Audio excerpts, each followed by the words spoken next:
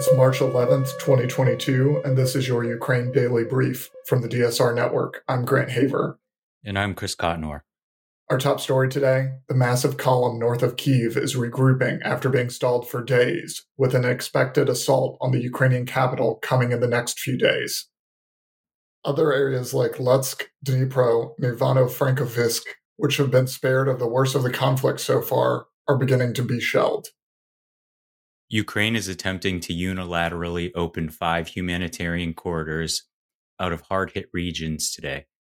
Russia has not agreed to these routes and has completely unseriously offered routes from Ukraine into Russia where Ukrainians face uncertain treatment.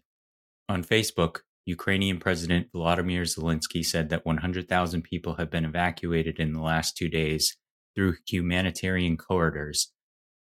Today, the United Nations will hold an emergency meeting at the request of Russia to discuss its allegations that the United States has been manufacturing biological weapons in Ukraine.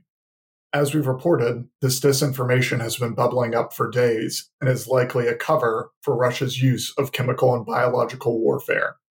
While the original position of China has been passively pro-Russia, online, official Chinese government accounts and their proxies have been spreading Russian-fabricated conspiracy theories, including the false claim about biological weapons. Brett Schaefer, a fellow at the Alliance for Securing Democracy, told the New York Times that, "I can't think of another active propaganda campaign by Russia that has gotten this level of boost from China." As the information war heats up, Meta is allowing users of Facebook and Instagram to call for violence against the Russian military, as well as Russian President Vladimir Putin and Belarusian President Viktor Lukashenko in some countries in Eastern Europe and Central Asia. Read the exclusive in Reuters. In my opinion, the war in Ukraine has put social media companies in a bind, as they have consistently tried to reject the role that they play at moderating and incentivizing certain types of speech. I hope that this spurs these companies to do more with regards to China's influence campaigns, especially around the genocide they're perpetrating in Xinjiang. It is a time for choosing, and it is vital that social media land on the side of democracy and human rights. Belarusian state media reports that Putin is set to meet with Lukashenko today in Moscow to discuss the war in Ukraine, among other things. Belarus has been a launchpad for the Russian military and may become a staging area for nuclear weapons as well, following a recent constitutional referendum. Former German Chancellor Gerhard Schroeder met with Putin yesterday in Moscow. Schroeder has long been close with Russia, serving in a variety of roles with Russian companies following his stint in government. A readout from the meeting was not readily available. Read more about the lead-up to the meeting in Politico. President Biden is set to announce today that the G7 will be revoking the most favored nation status for Russia. This would allow for more tariffs to be put on Russian goods across the board. In order to follow through on this commitment, Congress will have to pass new legislation, which is expected to be announced today. The White House has rankled some members of Congress when they had language about the most favored nation status stripped from a government spending bill earlier this week. However, it now seems that this was done so that action could be coordinated with allies and partners. During Putin's meeting with Russian government officials about minimizing the impact of sanctions yesterday, Putin backed a plan to nationalize assets from Western companies who have left Russia. White House Press Secretary Jen Psaki said that the U.S. stands behind companies choosing to exit the Russian market and that the plan to nationalize assets would ultimately result in even more economic pain for Russia. In response to sanctions, the Russian Economy Ministry banned exports to countries that have committed unfriendly actions against Russia. The BBC reports that the ban covers exports of telecoms, medical, vehicle, agricultural, and electrical equipment, as well as some forestry products such as timber. The Economy Ministry also announced that wheat, muslin, rye, barley, and corn exports to the Eurasian Economic Union would also be banned to ensure that Russia had adequate food supplies. The Director General of the International Atomic Energy Agency was informed by Ukraine yesterday that it had lost all communications with the Chernobyl nuclear power plant.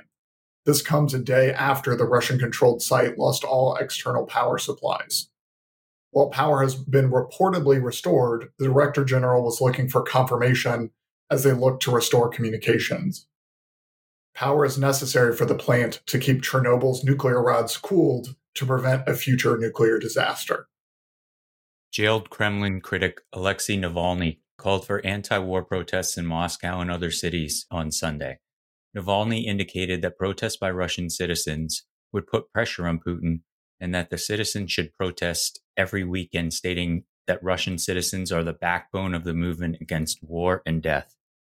After much criticism that included delays at visa processing centers, the UK moved its visa application system online for Ukrainian refugees. British Home Secretary Priti Patel told lawmakers in the House of Commons Thursday that Ukrainians with passports no longer needed to go to a visa processing center before traveling to the UK starting next week. Ukrainians with passports will be able to get permission to come here fully online from wherever they are and will be able to give their biometrics once in Britain, Patel said. More than 1.4 million Ukrainians have crossed into Poland since Russia began their attacks on Ukraine. As there are no refugee camps, the people of Poland have stepped up, offering food and clothing at the border and opening their homes for refugees. However, with the war showing no signs of ending, people of Poland have called on the government to step up and do more. The Polish government continues to claim that everything is under control. In Germany, Belgian authorities were overwhelmed with the number of refugees flooding into the country, causing delays in processing and confusion at the border. At this point, UN agencies have reported that more than 2.5 million people have fled Ukraine and a further 2 million have been driven from their homes within the country. On Thursday, at a meeting in France, European Union leaders ruled out fast-tracking Ukraine's request to join the EU. While they remained united in their stance on the war in Ukraine, there is simply no precedent for a fast-track procedure, especially for a country already at war. French President Emmanuel Macron said that the EU must send a strong signal of support for Ukraine, but ruled out the possibility for the country to join the bloc anytime soon. The Iran nuclear talks are on the precipice of collapse over last-minute Russian demands for sanctions protection, according to two diplomats. One Western official familiar with the situation told Politico the Russian demands were impossible to accommodate since the negotiation in Vienna was about bringing Iran and the U.S. back into compliance with the 2015 deal and not about sanctions on Moscow. The costs of the talks completely failing would be enormous. Iran has been steadily building its nuclear capabilities as talks have dragged on. Recently, the International Atomic Energy Agency reported Tehran had doubled its stockpile of uranium enriched at 60%, close to weapons-grade level. That's all the news we have for you this week. Be sure to rate, review, and subscribe so that more people can find the show. If you have a tip or topic you'd like us to cover, please email us at udb@thedsrnetwork.com. Members of the DSR Network will receive an evening newsletter version of the Ukraine Daily Brief. So go to thedsrnetwork.com and become a member to make sure you never miss any of our analysis. If you want more in-depth discussion of these topics, tune in to our other podcast, Next in Foreign Policy and Deep State Radio, for further coverage. Stay safe and stay tuned to the Ukraine Daily Brief from the Deep State Radio Network.